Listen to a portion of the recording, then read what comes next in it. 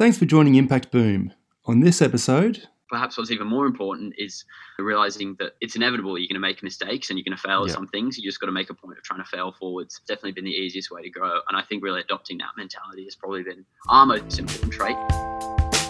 Welcome to impactboom.org. We search the globe to find the people, stories, ideas, and inspiration to help you create maximum positive impact. Each week, Impact Boom brings you thought-provoking interviews with world-leading practitioners passionate about creating positive social change. These designers, social entrepreneurs, educators, innovators, thinkers, and doers share their projects, initiatives, thoughts, and insights on creating a better world. You can find all the stories, links, and other great content at impactboom.org. Follow us on Facebook or Twitter for the latest updates, or subscribe to the newsletter or on iTunes. Thanks for listening to episode 273 of Impact Boom. My name's Tom Allen, and I'm passionate about bringing you the latest interviews and insights to help you create positive social impact. Today we're speaking with Bal Dittal. Bal is one of the co-founders of Born Clothing, a social enterprise and fashion label that creates mosquito-repellent clothing and donates half of their profits to funding the fight against mosquito-borne diseases. When he's not packing shirts or trying to find the car keys he always seems to lose, he works as a junior doctor in Newcastle, pursuing a career that mixes clinical medicine and public health. His most recent achievement is standing up for 7 seconds on the surfboard that he's been learning on, though he does admit to that being 7 attempts lasting 1 second rather than 1 attempt lasting 7. So on today's podcast, we're going to hear a little bit about Bal's journey with Born Clothing and a few of his insights into starting a social enterprise here in Australia. So Bal, it's an absolute pleasure to have you on, particularly at this time of your first anniversary with Born Clothing. So thanks for joining us. Thanks so much for having us, Tom. I'm super stoked to be chatting to you, chatting to the guys and the rest of the team. We realise Impact Boom is one of the podcasts that we seem to keep in regular circulation. So it's a bit surreal to be on here. Oh, it's great to have you on. Brilliant. Okay, well, let's kick off then. And Bal, I'd love to learn a little bit about your background. And you're a junior doctor there in Newcastle. But what was it that led to your interest and work in social enterprise? My way to social enterprise, and I think really the way of the rest of the team, wasn't a clear-cut path. A few of us were finishing up last few years of our degrees at the University of Newcastle in 2019. And that's when the uni decided to start the series of competitions called the Grand Challenge. And the Grand Challenge effectively had 2 fundamental questions revolving around mosquitoes. So the first one was, how do you tackle the problem of mosquitoes on the campus? Because as anyone who's listening who's been to the University of Newcastle campus knows, it's pretty impossible to get from one side to the other without getting bitten. And then the second part of that question was, how do you tackle the problem that mosquitoes pose around the world? Mosquitoes continue to be one of the biggest killers of humanity, but also contribute a significant burden of disease.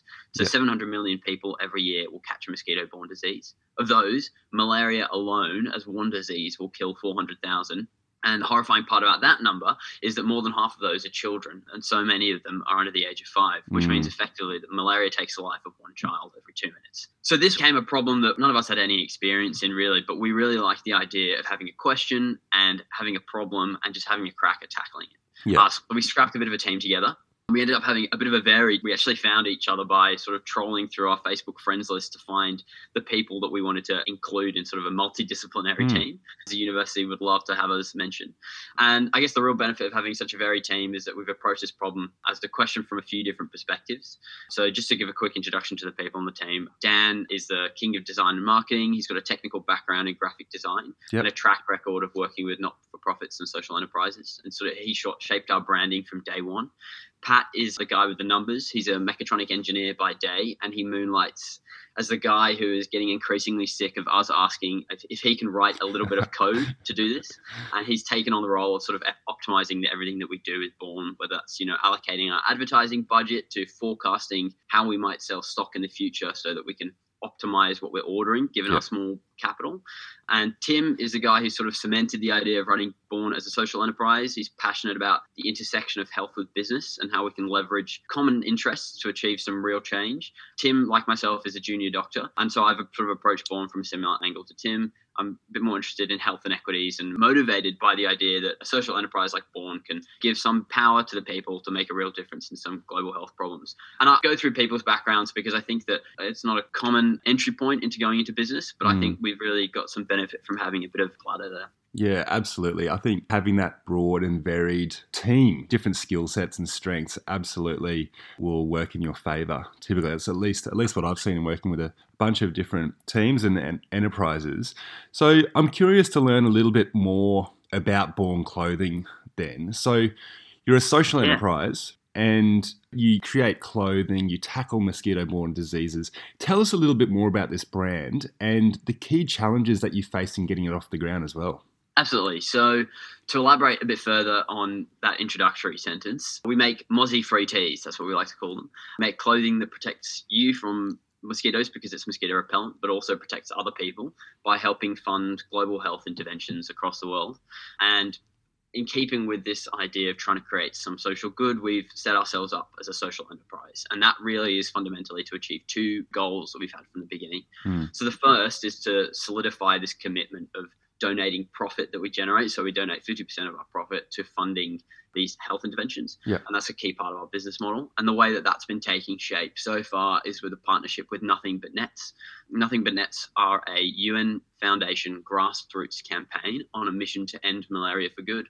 They work across the world with partners on the ground to distribute much needed interventions like mosquito repellent bed nets, indoor residual spraying, malaria testing kits, preventive medications for pregnant women and children, as well as providing education to local healthcare providers about how to sort of best manage malaria coalface.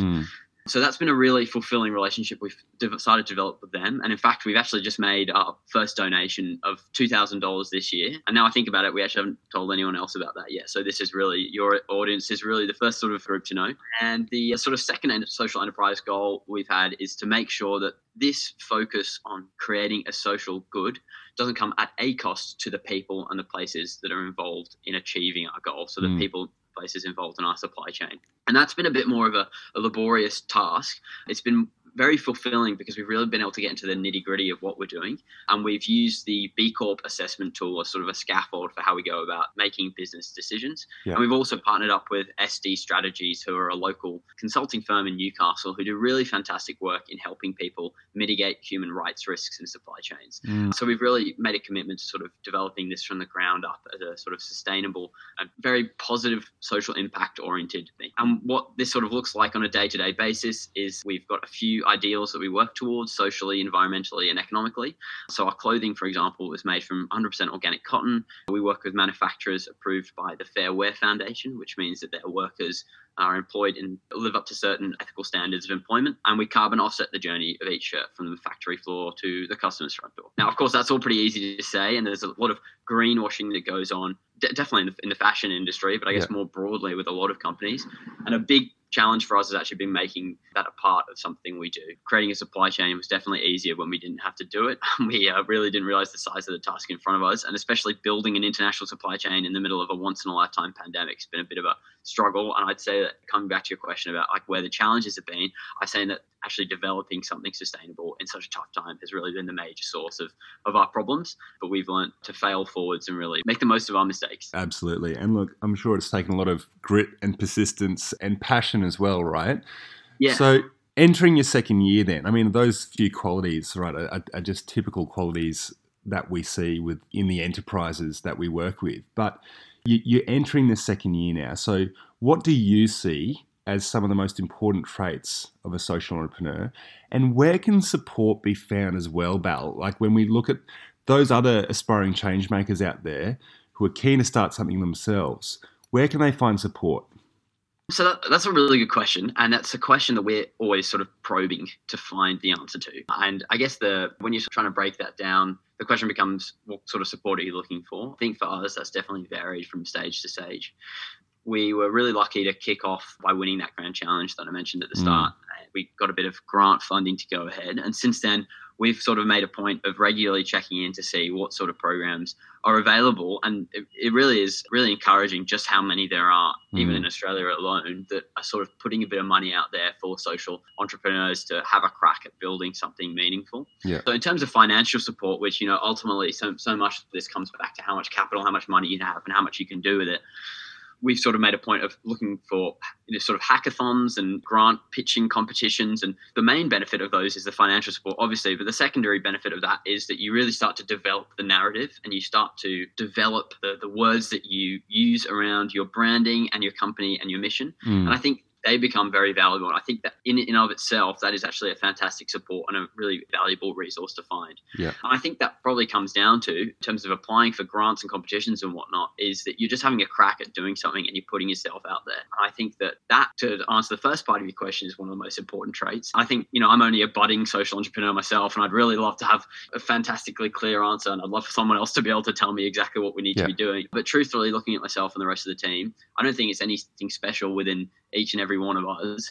But what I mean is that we didn't have anything clearly going from us from a business point of view in terms of not having any experience, but we saw a problem. We just decided we'd love to have a crack at it. And I guess perhaps most importantly, we were happy for that attempt not to work out. It's important to be passionate about what you're doing, but I think perhaps what's even more important is realizing that it's inevitable. You're going to make mistakes and you're going to fail at some things. You just got to make a point of trying to fail forwards. It's definitely been the easiest way to grow. And I think really adopting that mentality has probably been our most important trait. And it's definitely been the thing that talk about a lot at meetings. One of the things we often say is that perfect is the enemy of good. And that's not, it's not a quote that we've made up, but it's something we really try and remind ourselves of, because we sort of forestalled a lot of stuff that we've been doing in the pursuit of perfection.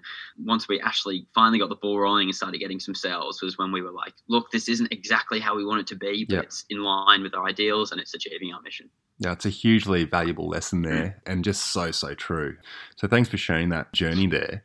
So what advice then would you be giving to a social entrepreneur who is also working to validate their business model? Because you mentioned, you've done this in the last year during a pandemic. What lessons can you share? I don't want to belabor the point, but I would like to really emphasize, I think, that first bit about, perfection being the enemy of good and really just having a crack at something. To take a quick sidestep from that, though, I think finding a group of people with different skills and interests, as we mentioned before, is very valuable. Yeah. You not only learn from the other people, but you learn the things that you didn't know that you didn't know. You really come to realize what your blind spots are, and you realize that it's because you're all carrying different parts of a shared weight that you're actually able to pick it up. One thing that Tim and I learned a lot about during medical school was this thing called the Swiss cheese model, which is the idea that if you get a block of Swiss cheese and you cut it into slices, and you were to, for example, try to run water from the top to the bottom, even if it goes through a hole on one of the slices of the cheese, it won't go the whole way through. And the idea is that every different person is a different slice of this Swiss cheese, and your holes are in different areas. And by working together, you can make sure that you can create a block that things don't pass through super easily. Nice. And that's been the way that we've sort of approached decision making as a business, especially because we don't all have any experience. It's been really valuable to see how people approach it from different angles. Yeah.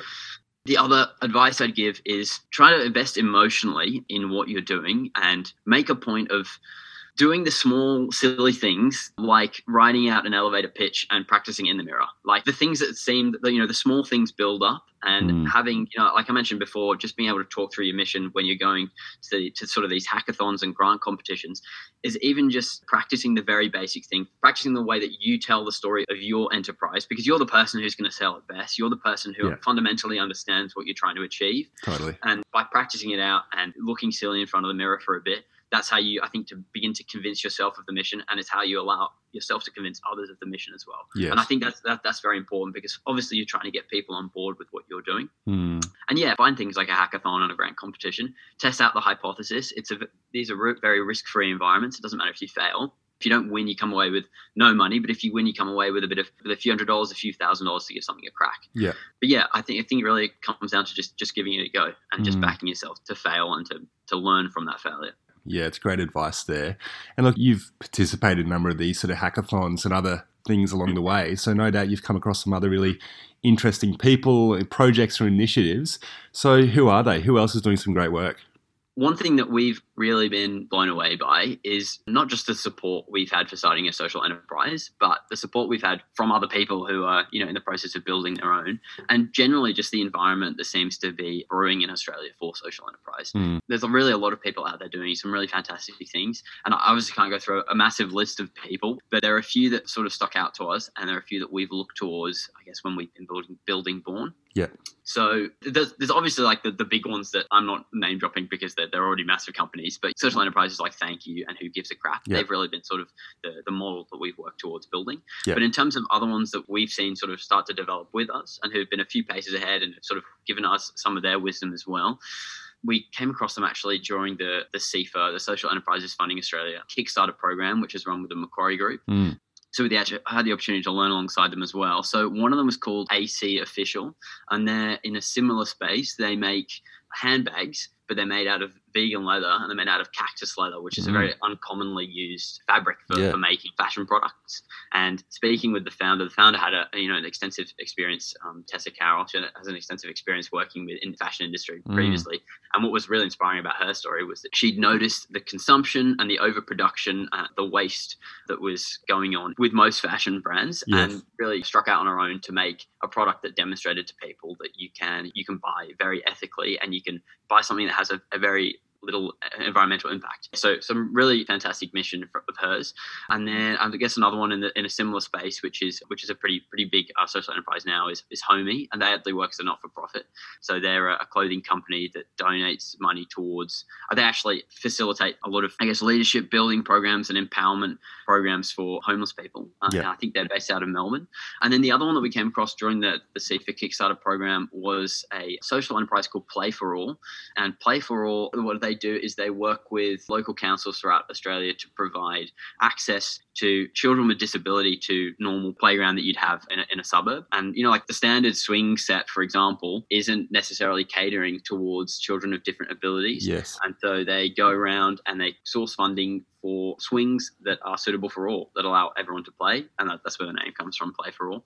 And so Caroline Gatt is one of the co-founders, and we sort of worked with her during the Kickstarter program. And her mission was really inspiring to us. And that's actually an area that Tim is actually quite passionate about. So, we've really been pushed on and encouraged by the missions that other people have had. And it's definitely a really fantastic environment to sort of start growing something yourself, I think. Brilliant. Well, there's some great examples there, and we'll throw some links through in the article on impactboom.org. So, Bal, to finish off then, what books would you recommend to our listeners?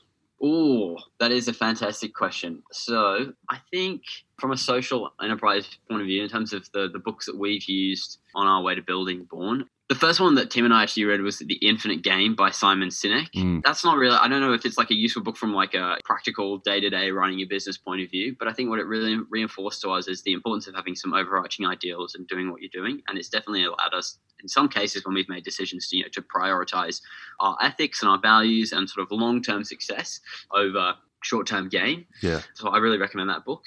Outliers, I'm sure, is a book that many people listening will have read. That's by Malcolm Gladwell. I think the reason that I recommend that book is because it really gives you the impression that time you're living in and the place you're living in is very important to what you can achieve. And as I mentioned before, social enterprise is really a burgeoning industry in Australia. I think it's a really fantastic time to get involved with it. And I think that's the lesson to be had from that book. And we've also started using a book written by some old consultants at McKinsey, which is called Bulletproof Problem Solving. And that's been giving us a really fantastic scaffold to approaching some of the problems we've been encountering as a growing enterprise. Well, there's a brilliant list of books there, Bal, so thank you very much. We'll stick them on the list too. And look, thanks for your time, because it's been great to chat, great to learn more about Born Clothing, and you've achieved a lot in this first year of operations. So we'll really look forward to tracking your journey and seeing where you are as things progress. Yeah, thanks so much for having me on to chat, Tom. It's been a real pleasure. And I sort of bit of a thank you would like to offer your listeners a bit of a cheeky discount if they're ever feeling up for a life without mosquitoes. So if they want to head to the website at bornclothing.com, that's BORNE clothing.com, or our socials, which are born_clothing on Instagram, you can use the code IMPACTBOOM, all capitals, no spaces, to get 10% off a purchase. Got some new products coming out in the next few days, next few weeks, so that code should come very well. Thanks very much for having us on. It's been a real pleasure. Beautiful. Thanks very much for that, Bal. We'll look forward to following your journey, and best of luck. Thanks so much. Thanks for listening to Impact Boom. You'll find links to the initiatives, people and resources mentioned in this podcast on impactboom.org. Please leave your comments below, and remember, we'll be publishing fresh inspiration and insights to help you create positive impact every week on the website, Facebook page and Twitter.